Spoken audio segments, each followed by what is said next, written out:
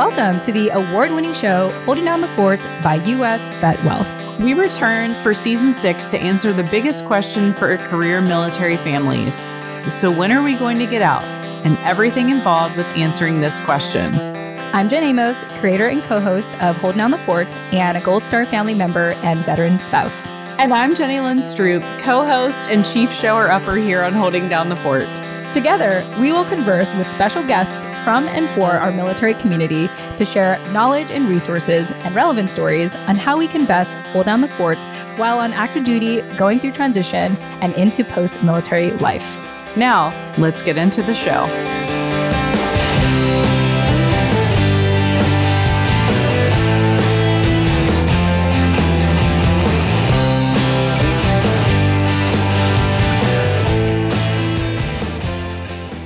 You are not alone if you have a child that requires a lot of medical care or educational care.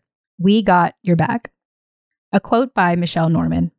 As the founder and executive director of Partners in Promise, Navy spouse of over 25 years, and mother of a daughter with cerebral palsy, Michelle Norman and her team challenge the systematic problems of public education by protecting the rights of military children in special education. She educates on the initiatives of the Promise Act, reveals the 2021 Military Special Education Survey findings, celebrates their most recent win, credits her tribe, shares how her daughter is empowered to be a voice for the voiceless, and much more.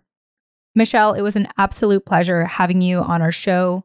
Thank you so much again for joining us. And before we dive into today's conversation, I want to go ahead and let you all know about our sister podcast show called The Spouse Benefit Plan, which is all about helping career military families make confident and informed decisions to keep or opt out of the Survivor Benefit Plan.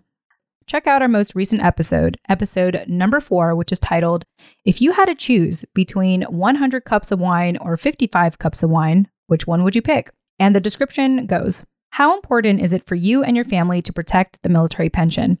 In this episode 4, we recap how the military pension is more than just a retired monthly pay by reiterating the wine analogy in our previous episodes. Remember to refer to the last episode to learn how to calculate your estimated retired pay, total retirement benefit, and present value. We'll continue to explain what these numbers mean and how they relate to understanding the Survivor Benefit Plan. Once again, that episode is now available on the Spouse Benefit Plan podcast.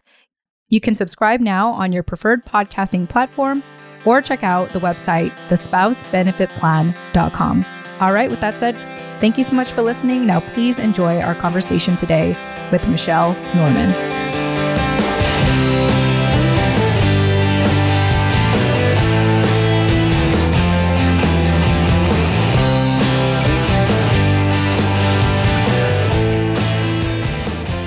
All right. Hey, everyone. Welcome back to the award-winning podcast show, Holding Down the Fort. I am your creator and co-host, Jen Amos. And even though it always says it in the actual intro, I can't help but repeat it because it helps me warm up for a conversation. As always, I have my co-host with me, Jenny Lynn Stroop. Jenny Lynn, welcome back. Hey, happy to be here today. Yes, and we are extremely excited because I actually only had a chance to meet this incredible woman once at MilSpouse Fest last year when she was giving the keynote speech. But I feel like I didn't talk to her enough. So this is why we brought her on so we can have a conversation with Michelle Norman. So let me go ahead and introduce her. Michelle Norman is the founder and executive director of Partners in Promise, Promise standing for Protecting the Rights of Military Children in Special Education. She is a Navy spouse of over 25 years and a mother of a 17-year-old daughter with cerebral palsy. So without further ado, Michelle, welcome to Holding Down the Fort. Thank you, Jen and Jenny Lynn. It is such a pleasure to be here with you guys and to talk all things Partners in Promise, EFMP, special education, mil spouses that rock. And so, yes, I'm happy to be here.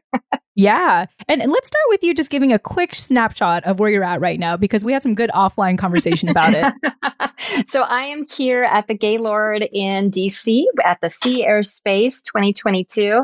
It is a fantastic gathering of all the sea services, mainly just kind of highlighting the good work that they're doing, both, within the Navy, the Coast Guard, the Marine Corps, Also have gathering of industry leaders and research leaders. Of course, our DoD leadership is here as well, including congressional leaders, people who are big supporters of our sea services and what we need and how can we improve, and just giving them the pulse of what's happening in our community. So I'm excited. My spouse was speaking on a panel today. It is the 100th, anniversary, I guess you could say, of the Navy aircraft carriers. So 100 years ago, they did commission the very first aircraft carrier for the Navy. So very big year of continual events. He was able to speak on behalf of the Stennis. He's the CEO of the USS John C. Stennis.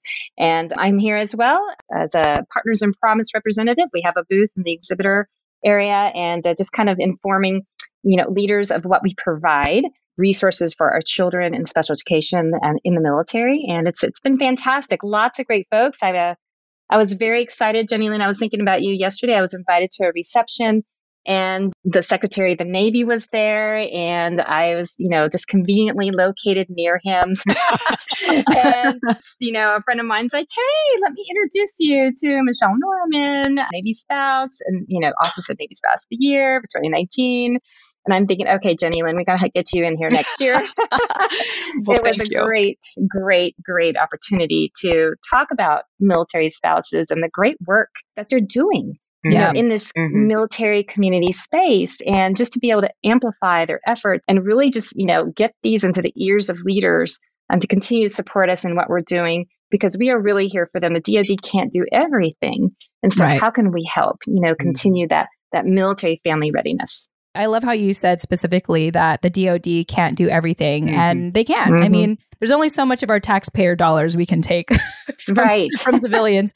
And really, being a civilian but being raised in a military family, I have learned that it's really up to us to know, what our needs are and to support one another. And so it's absolutely inspirational to be able to have military spouses such as yourself, Michelle, to kind of be the change that you want to see or provide the resources that the DoD hasn't entirely been able to provide. So I just want to say kudos to you, and also that your efforts have been recognized in so many ways. I know that you were the 2020 Heroes at Home Military Spouse of the Year for Hampton Roads. So shout out Hampton Roads, which is where I live now. And also you were the 2019 AFI Navy Military Spouse of the Year awardee. So I just want to commend you. And also you were the keynote speaker, as I mentioned, at MilSpouse Fest. So I just can't help but commend you for all of the advocacy and all the work that you have been doing. And of course, people are probably wondering, okay, so what does Michelle do? We'll get into that in a second. All right, we'll get to that. The better question is, what doesn't Michelle do? We are not all in the studio together because Michelle is at Sierra in Space rather than in Hampton Roads. Maybe one of these days we'll all be in the podcast recording studio together. That would be lovely. That would be really great. And, all of those awards are just honors, to be able to have that ability to speak on behalf of them, our military children that are exceptional, that have special needs. And so, it's nice to be recognized. But, I think about it in the greater terms of just, all military spouses are doing fantastic work.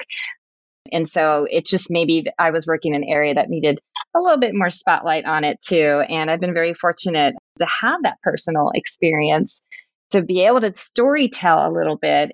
I just have to do a shout out to my team, who are fantastic military spouses, all have children with special needs. And there is no way we would be where we are today without their hard work and dedication, researching and, putting out fantastic products. There's no way one person could ever do this alone. And so thankful to be part of an amazing, military spouse tribe. And I'm telling you, these mil spouses, I'll say they're both mama and papa bears, right? Because we have both. And it is amazing what you can do when you are passionate and you have those strong whys. And we definitely have that in our organization. Yeah. And I just want to express how much I respect the fact that even though I was here reading your awards, you took it as an opportunity to give a shout out to your tribe.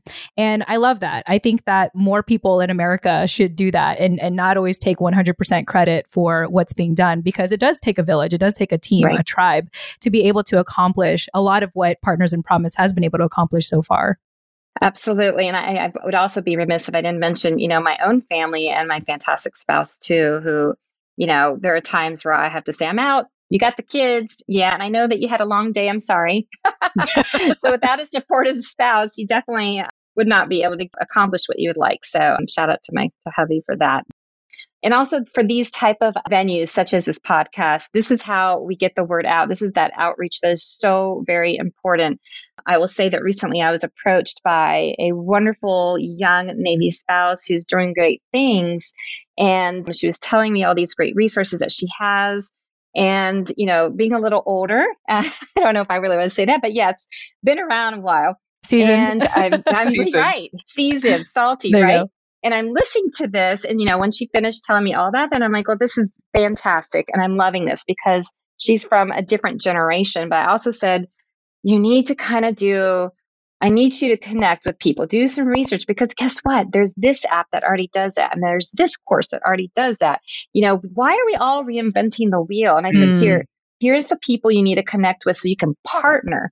Because if she is not seeing this as a young Navy spouse, and I think that we're missing opportunities to reach everybody. Maybe we're reaching only the generation that's on Facebook. Well, guess what? She's on TikTok and Instagram.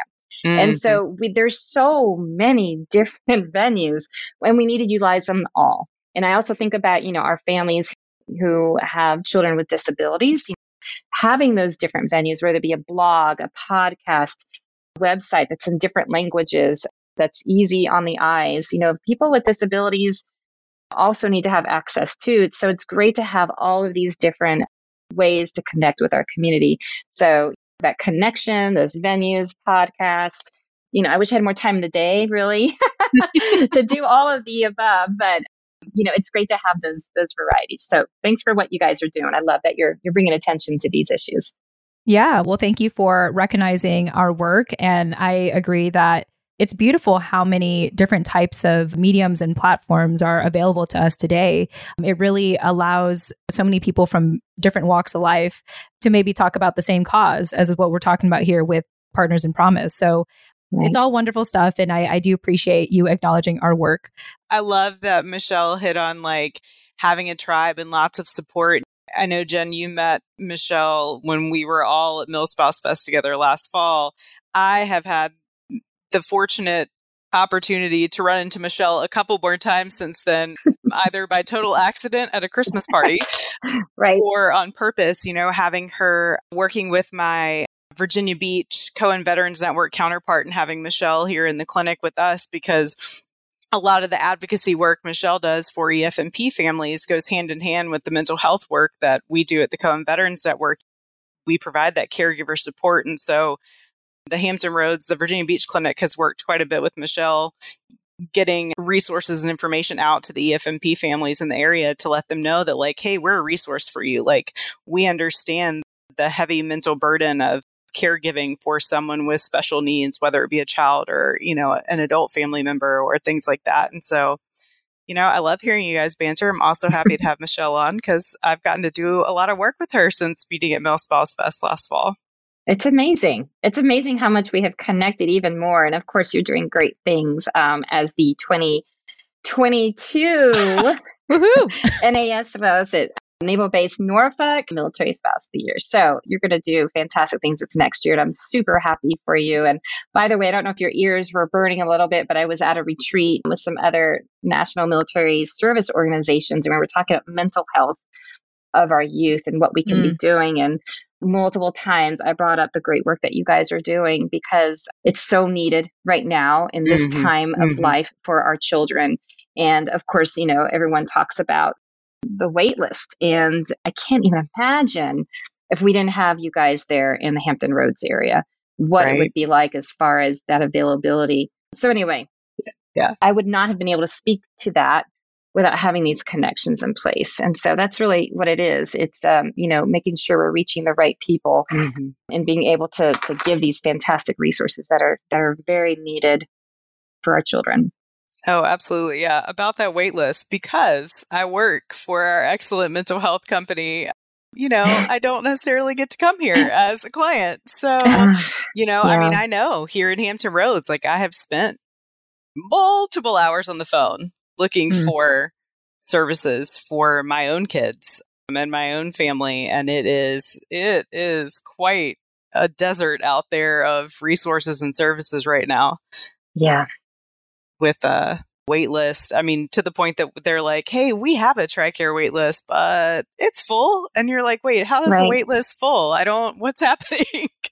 It's such a problem everywhere, not just in Hampton Roads. And I think what we're trying to do is, what's the root of the problem and how can we, eliminate those pain points to even get to the point where you need to have some intervention of some sort. And so it's a complicated problem, but hopefully, you've got the right minds on it and willing to look at policy, willing to figure out how to partner more with our civilian community. There's just so many other things to consider, but I'm just thrilled that you guys are there. Well, thank you. You're welcome. Likewise. You're welcome. I want to go ahead and now get into detail about the work you do in Partners in Promise, Michelle. And I'm just going to read a little briefly from your website. And you have shared on your site that all children receiving special education are entitled to a free, appropriate public education. However, the data shows that there are systematic problems with special education for military families across the U.S. And the trend is many school systems are not providing the required standards of education. So then comes Partners in Promise, having been created in February 2020. Right before the pandemic started. So I want to hear that story. Michelle, tell us about when you decided to do this. And I mean, here you are still being the nonprofit you are today. I mean, something must have stuck. Right. Well, and how many other nonprofits have come together during the pandemic? Yeah, absolutely. I'll have to go back a little bit in history. So, a lot of it stemmed from the year that I was more active in the community because of the Navy Spouse of the Year. And, I think we were able to elevate, that there are some challenges for our kiddos in education based on my daughter's story. And as, the word got around and people were learning, about what those educational hurdles were, I was fortunate enough to testify in February 2020, right before COVID hit, with the House Armed Services Committee, Military Personnel Subcommittee, about the EFMP program. I was able to share about our story, but I also had some top-level ideas and solutions. Me and 3 other military spouses had worked together the year before on really how can we solve this problem at a policy at a federal level. And we came up with the Promise Act, which was like 7 different initiatives for, policy changes or how to advise and educate in various areas, what are the systemic issues and how can we solve it? And we worked with, a couple of different, leaders, both in the state and federally. And so I was able to talk about that with the committee. And we had a congressional briefing, I think a couple of weeks after that really kind of deep dived into what we were seeing and what data we had at the time. And then COVID came. But I didn't realize the momentum that really was spurred from those 2 events. For that EFMP hearing, there were so many mil spouses that showed up that day. They had to open up an overflow room in that building. It was incredible. They were fired up. They were wanting to talk about the program. And it just was electric in that room. I think we stayed to close the place down, for like a couple hours more. It was just, people were coming up to me like, this is what we needed. Someone saw us. Someone heard our story and was able to articulate it to those in leadership positions. But it wasn't complaining. It was with solutions. And so that momentum kind of just spilled over. And there's our COO and lead researcher, Jen Barnhill, she reached out to me. She's an amazing military family advocate, reporter, and journalist. And she reached out to me prior because she was writing an article about my testimony. And I'll be honest, it was tiring. I was exhausted. My spouse was still overseas in Italy. All these great things were happening, but I just was spent. It really was us 4 spouses, and 2 had to step away. So it was just me and one other co-founder that were trying to pull it all together. And then all these requests were coming in for us to advise and tell them more about the situation. I was really kind of spent. And so she wrote this great article, and about a month later, she called me back and said, Michelle, you're doing great things, but I sense you can use some help. And I almost cried, yes, I do need some help. It's not something easy to admit that I can't do all of this alone. And she's like, let me help you. And that was the start really a Partners in Promise, even though formally, a year later is when we became an official nonprofit. But without her, it was then a team of 2. And then the team of 2 grew to a team of 3. And then, we now have, I think about 4, 5 or 6, volunteers that work very, very hard. And we would not be where we are without their just amazing hard work and dedication, because we did start off, as all volunteer military spouses, and they all have kids with special needs. And so there are times where one has to step back, because maybe, like, for instance, I had to go to Cincinnati a couple times already with my daughter for medical care at Cincinnati Children's Hospital for her airway. And so when I step back, someone else steps in. There's PCSing. We had one of our members had the PCS last year, so she had to step out. So, it's great that we can do that. And we're hoping we can sustain, eventually as our name gets out there and we get more sponsorships. But it really is that boots on the ground perspective, though, that is it's valuable. Let's just say that there's not many other organizations that are kind of really in the thick of it and can speak directly to it. And I think that's what families are they just come to us. They're drawn to that person who gets it, and can be open about their problems and not be dismissed. And so that really is what we're focused on. So we're focused on, like, basically 3 pillars, elevating, educating, and advising. So we really do strive to kind of elevate those voices of EFMP families. We saw that at the hearing. We knew it was important. And so that was kind of a piece of it. So how do we tell these stories? And then, of course, through a variety of ways, through blogs, through webinars, through our newsletter. We just have a lot of different ways, podcasts as well. And then we educate. So we educate those parents, their students, and then leaders about special education law. And then we connect them to resources. And I'll tell you, special education law is very complex. It's the Individuals with Disabilities Education Act is not something that you can just whip through and go, okay, I'm ready to practice this in the state of Virginia or in the state of Texas. It really is difficult, and not everyone understands it. And so we're fortunate that, our board and co-founder, Grace Kim, is a special education attorney. She was my attorney when I was having some difficulties with my daughter. And then the rest of us are all certified in special education advocacy. And so we do have that experience to help our families. And the last thing we do is we advise. We advise leaders, with that goal of informed policy decisions to help remove those hurdles so that our military families really can have their service member focused, on their job and military readiness. And so whenever we have these opportunities, to talk to, for instance, last week I was at the Virginia Military Advisory Council, and I was able to keynote speak on that and, talk directly to installation commanders. And since we've had this annual survey, we've been able to brief other leaders, within EFMP with different services, be able to talk to, folks that are in the White House or, within military community and policy.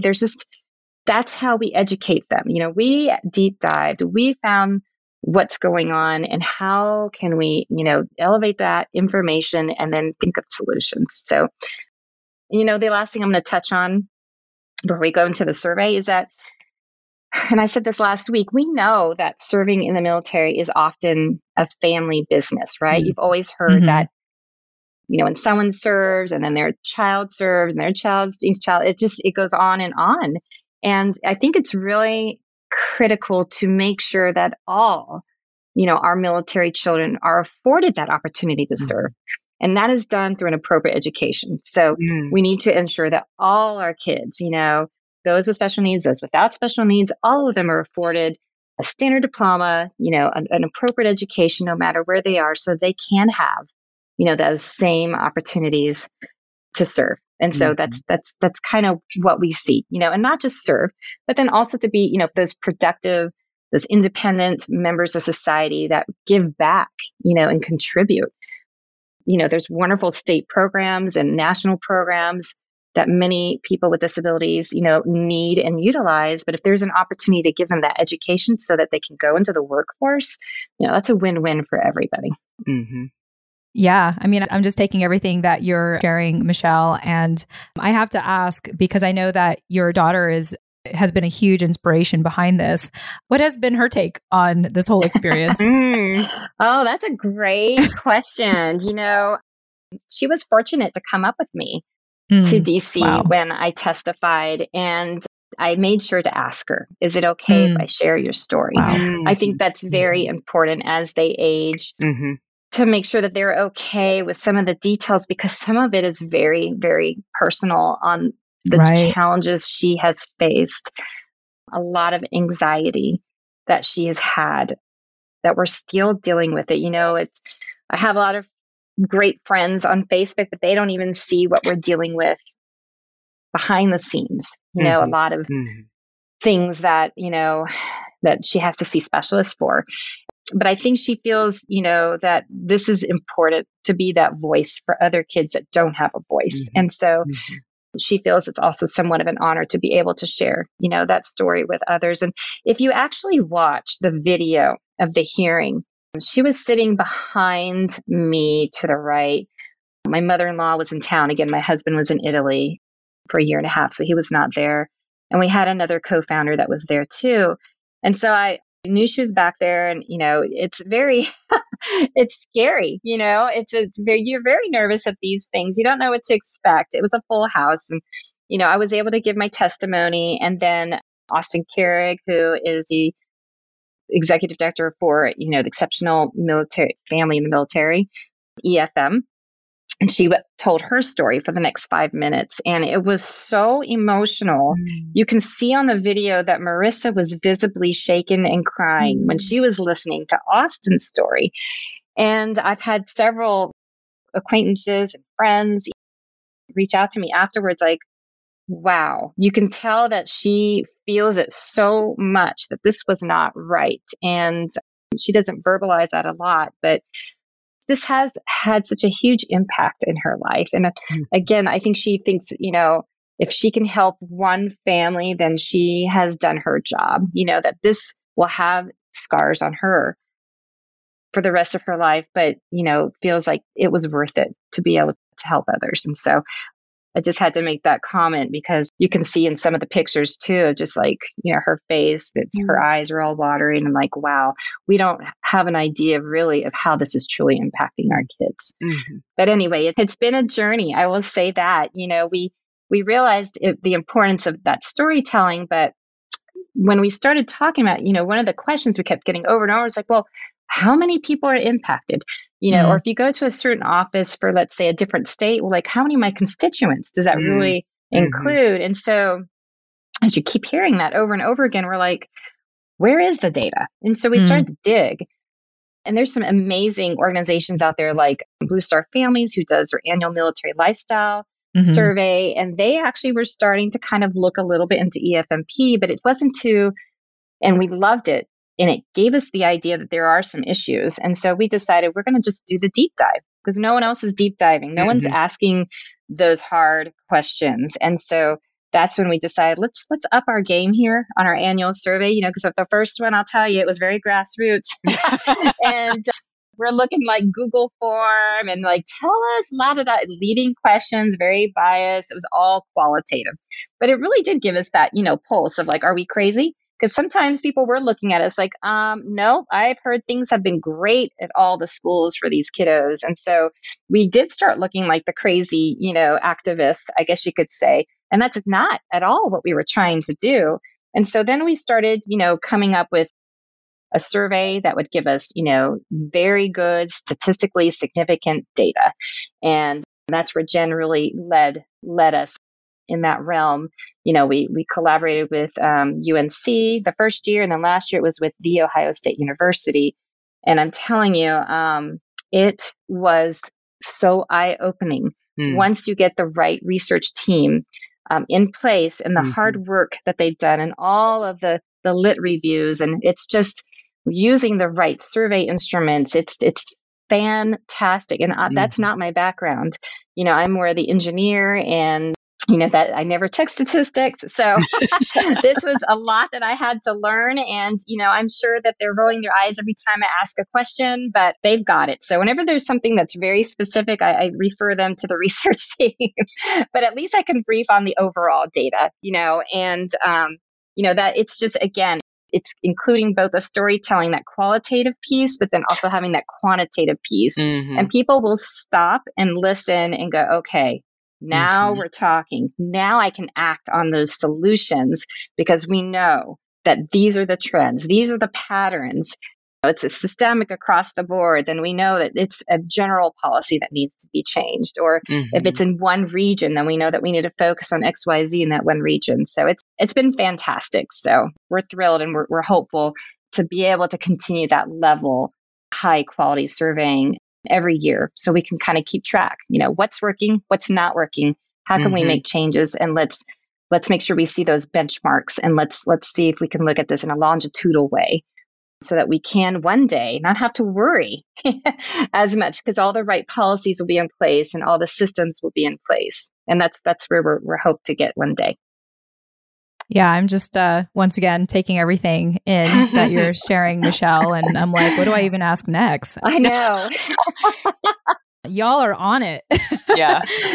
We're I mean, trying. you have your amazing spouse tribe working together to not only storytell, but to have the data to back it up. And I am just absolutely impressed. And I imagine that for any parent that has a child with special needs in education would really appreciate this conversation.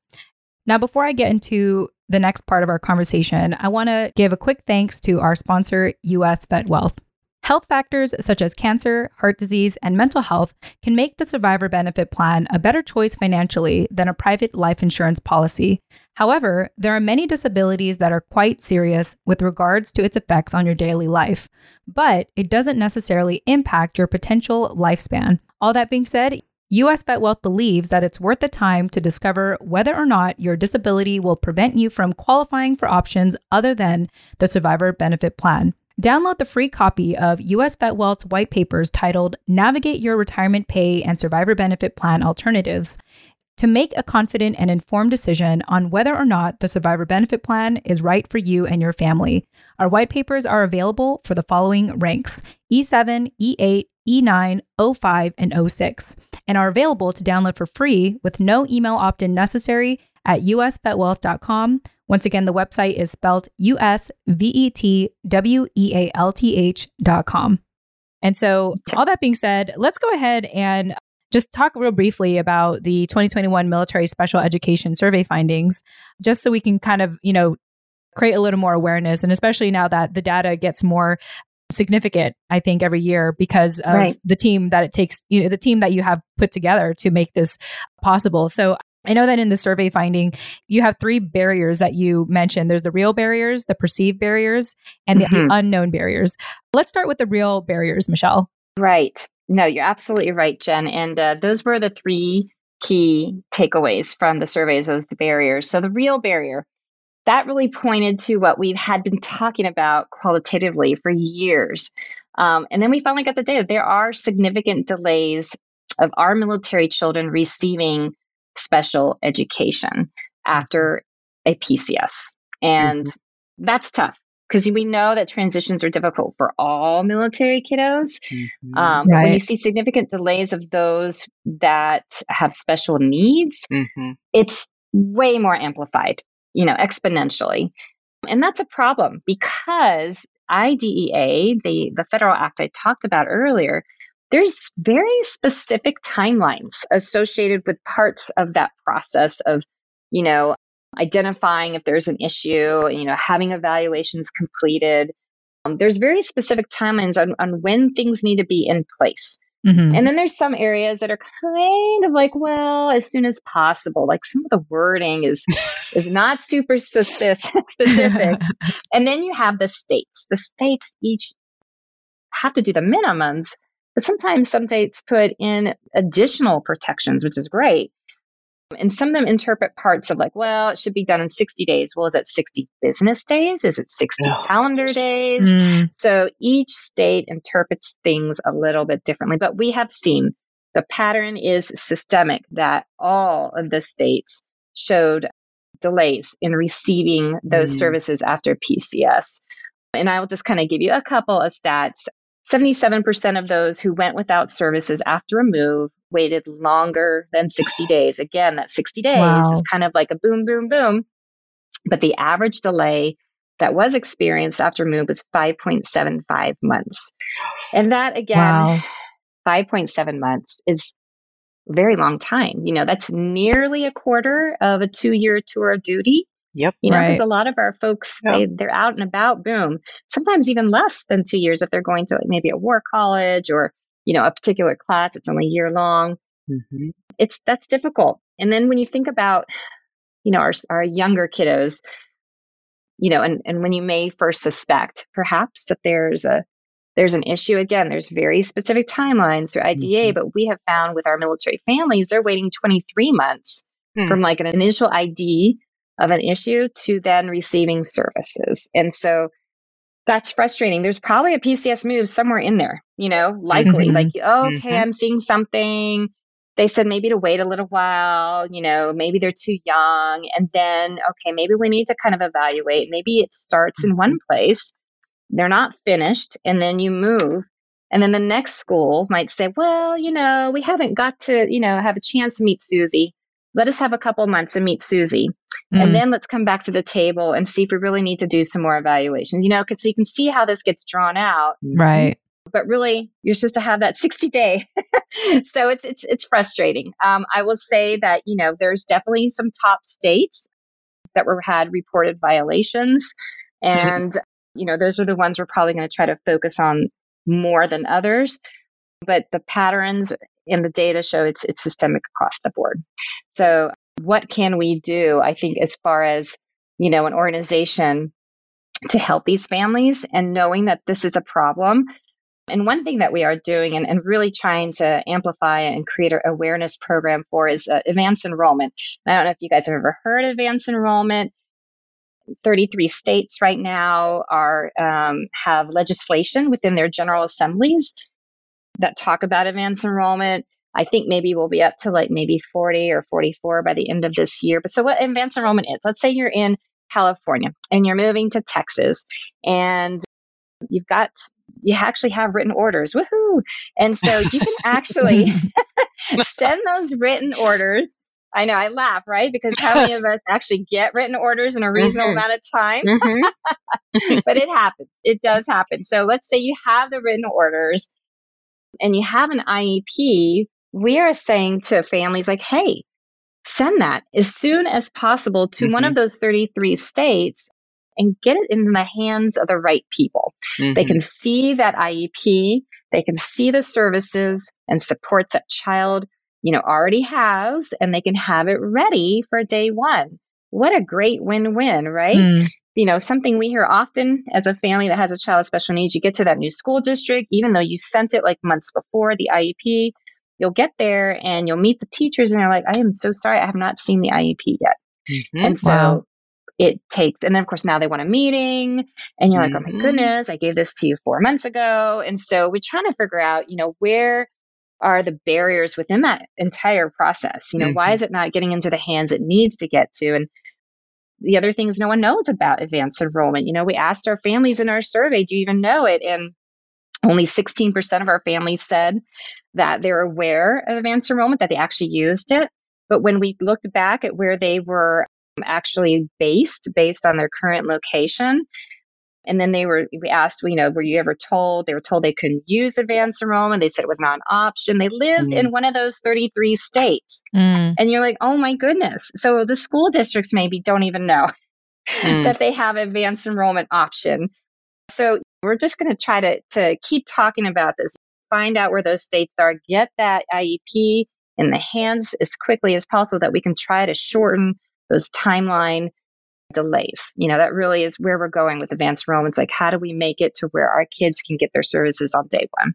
So that's probably the biggest thing for that. And just what supports can we do? How can we speed up that process? Because there's a lot that happens in 5.75 months. I mean, there's lost instruction, there's regression. And oh, by the way, because your child's not able to get correct transportation or the correct supports, are probably not going to have some more mental health issues, right? So it just, compounds. It really does compound. And it's harder to get back to speed. And oh, by the way, you're moving again. So that's kind of like the whole cycle. And we need to break that cycle. So that's kind of the first thing. That's the real delays.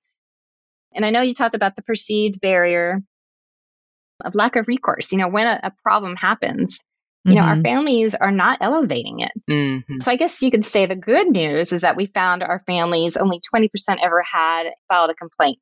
And we asked, complaint could be just writing an email to the teacher, like something's not going right, or maybe writing the superintendent or the principal, or maybe going to a school board meeting and having a couple minutes and talking. So that's like informal. But there's also formal ways to elevate a problem. And that's really the only ones they talk about in the federal law. You have to kind of file a state complaint. It's a written, signed complaint, or you can file for due process. Those are like the formal ways. So we asked our families, what are you doing? If you have had a problem. And only 20% said that they did anything. And most of them were informal. Most of them, like, were very casual, informal. But we asked, well, if you didn't, is there a reason why? And we found that over 70% of our families said, yeah, we could have filed a complaint, but it wasn't worth the time. Yeah. We knew that wasn't going to matter.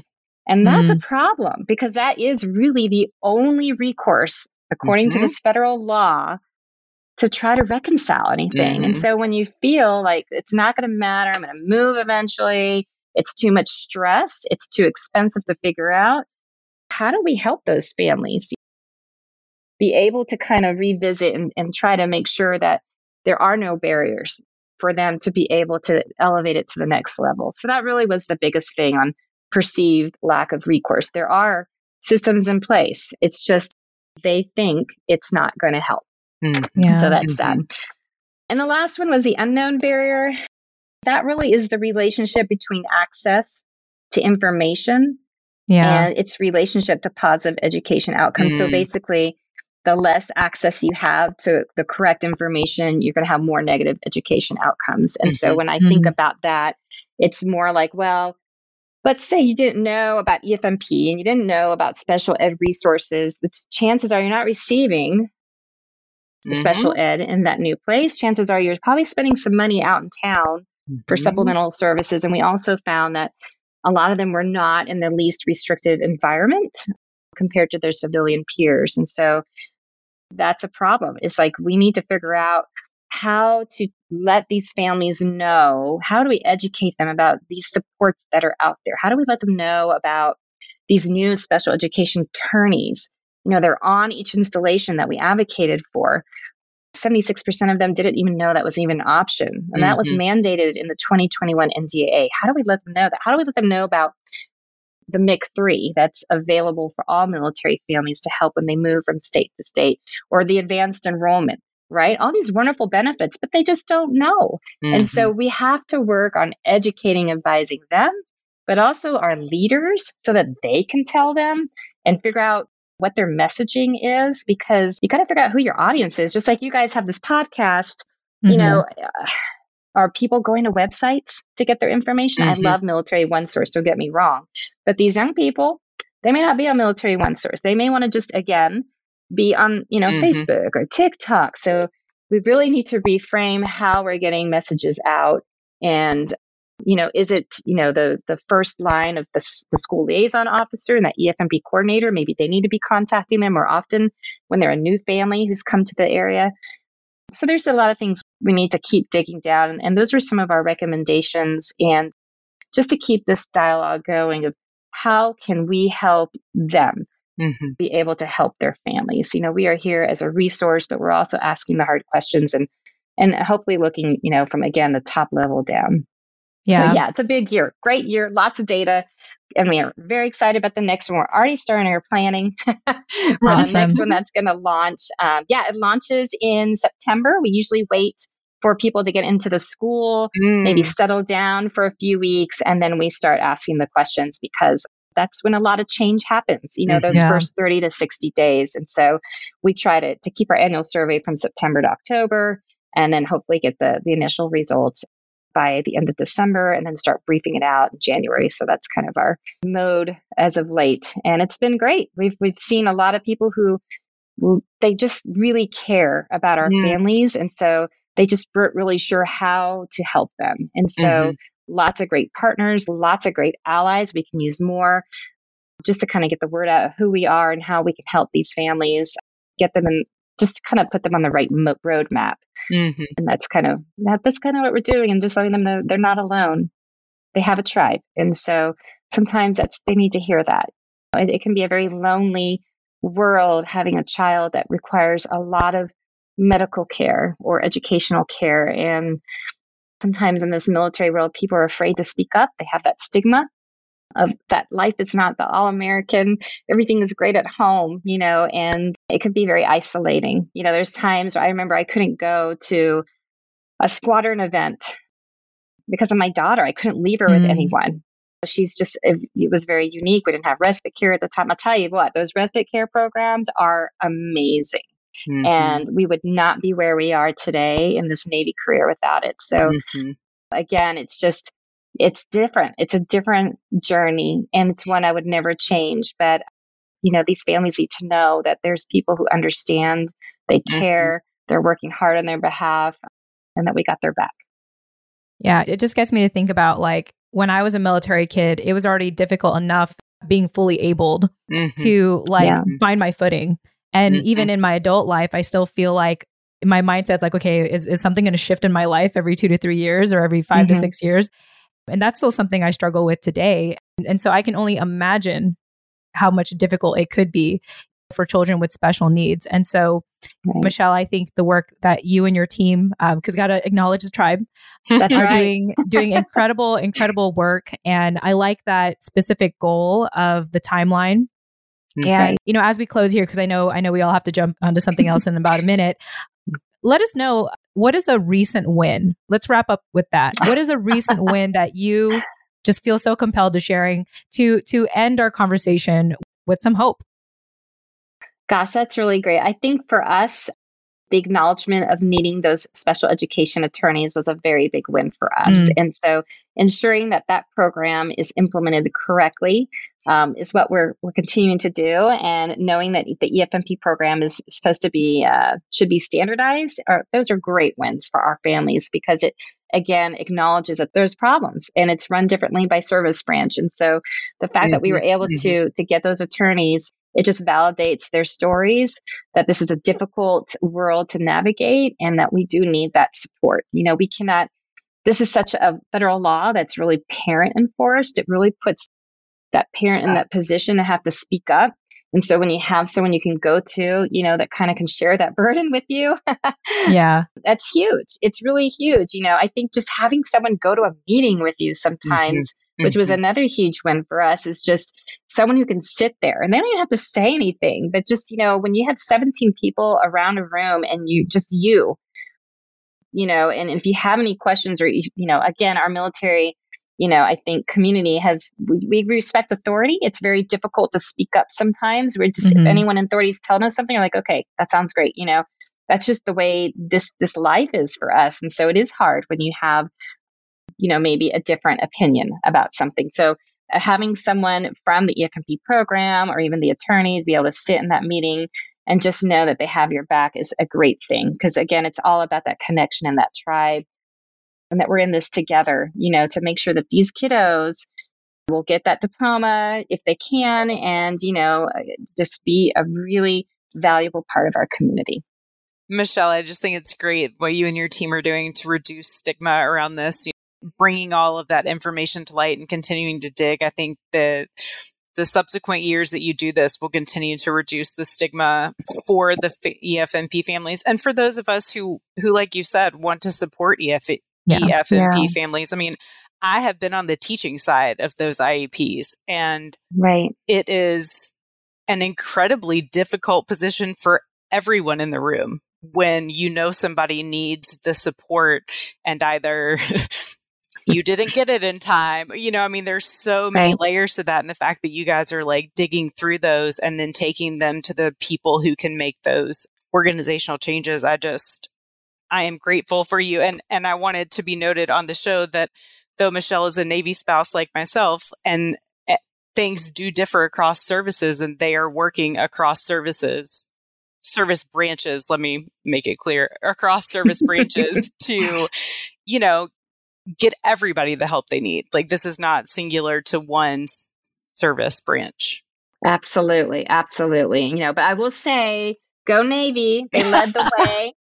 They led the way with the pilot programs for those EFMP attorneys in Hampton Roads and San Diego. Whoop, whoop. And I will say the Marine Corps already had started that. In fact, the Marine Corps is hiring their third attorney in Quantico starting in June. And so, that's that. I love seeing our sea services kind of going forward with the great things. And I will say with the Coast Guard, their mutual aid society also offered grants for families during COVID and now to help them get an advocate, or help them get an attorney, because they were seeing a lot of issues that spurred from COVID, because we didn't even touch COVID, but that was a nightmare for so many of our families. So I will just say that, the sea services are rocking it. And so is the Air Force. They have amazing, amazing allies over there and great Facebook pages and the Central Cell. So, and even the Army's, go on track with their JAGs. So a lot of good things. We just need to standardize it. And but it's thrilling. And seeing those senior leaders, hopping on board and seeing the value of this is just, that's what we always needed, is just having that ear of those who can make a difference. So thank you, Jenny Lynn. It's always great working with you. We'll keep working on that stigma thing together. Okay. Absolutely. We'll chase down the right people at the right parties we're at. That's right. That's right. We'll get you here next year, and I'll get you, in front of a couple of people as well. Perfect. It's great. It is great. Well, I know, Michelle Norman, in order for people to learn more about Partners in Promise, they can check out thepromiseact.org. Any other resources that you want to share before we go? Well, we are putting all sorts of things out through our newsletter and our Facebook page. I would say, follow us on Facebook and LinkedIn, Instagram, and you will see all of our tips and tricks throughout the month. Lots of them are geared towards PCSing, which is, very close to that time of year where you have to start doing your research and getting your IEP binder together. We have videos on that, how to prepare for those last IEP meetings so that you can set yourself up for success at the next duty station. And again, that advanced enrollment. So I say follow us, because every single day we are sharing some type of action or resource for these families. And on our website as well, there's a toolkit that people can download as well. So we're here for you. Reach out if we can help anybody, point them in the right direction, or if they want to share their story and see areas that we might be able to help with, we're happy to do that. Well, Michelle, it's been an absolute pleasure having you. Thank you so much for joining us today. And we hope that our listeners got a lot out of today. Of course, if you want to get a hold of her and learn more about the organization, you can check it out in the show notes. So thank you all so much for listening, and we'll chat with you in the next episode. Tune in next time.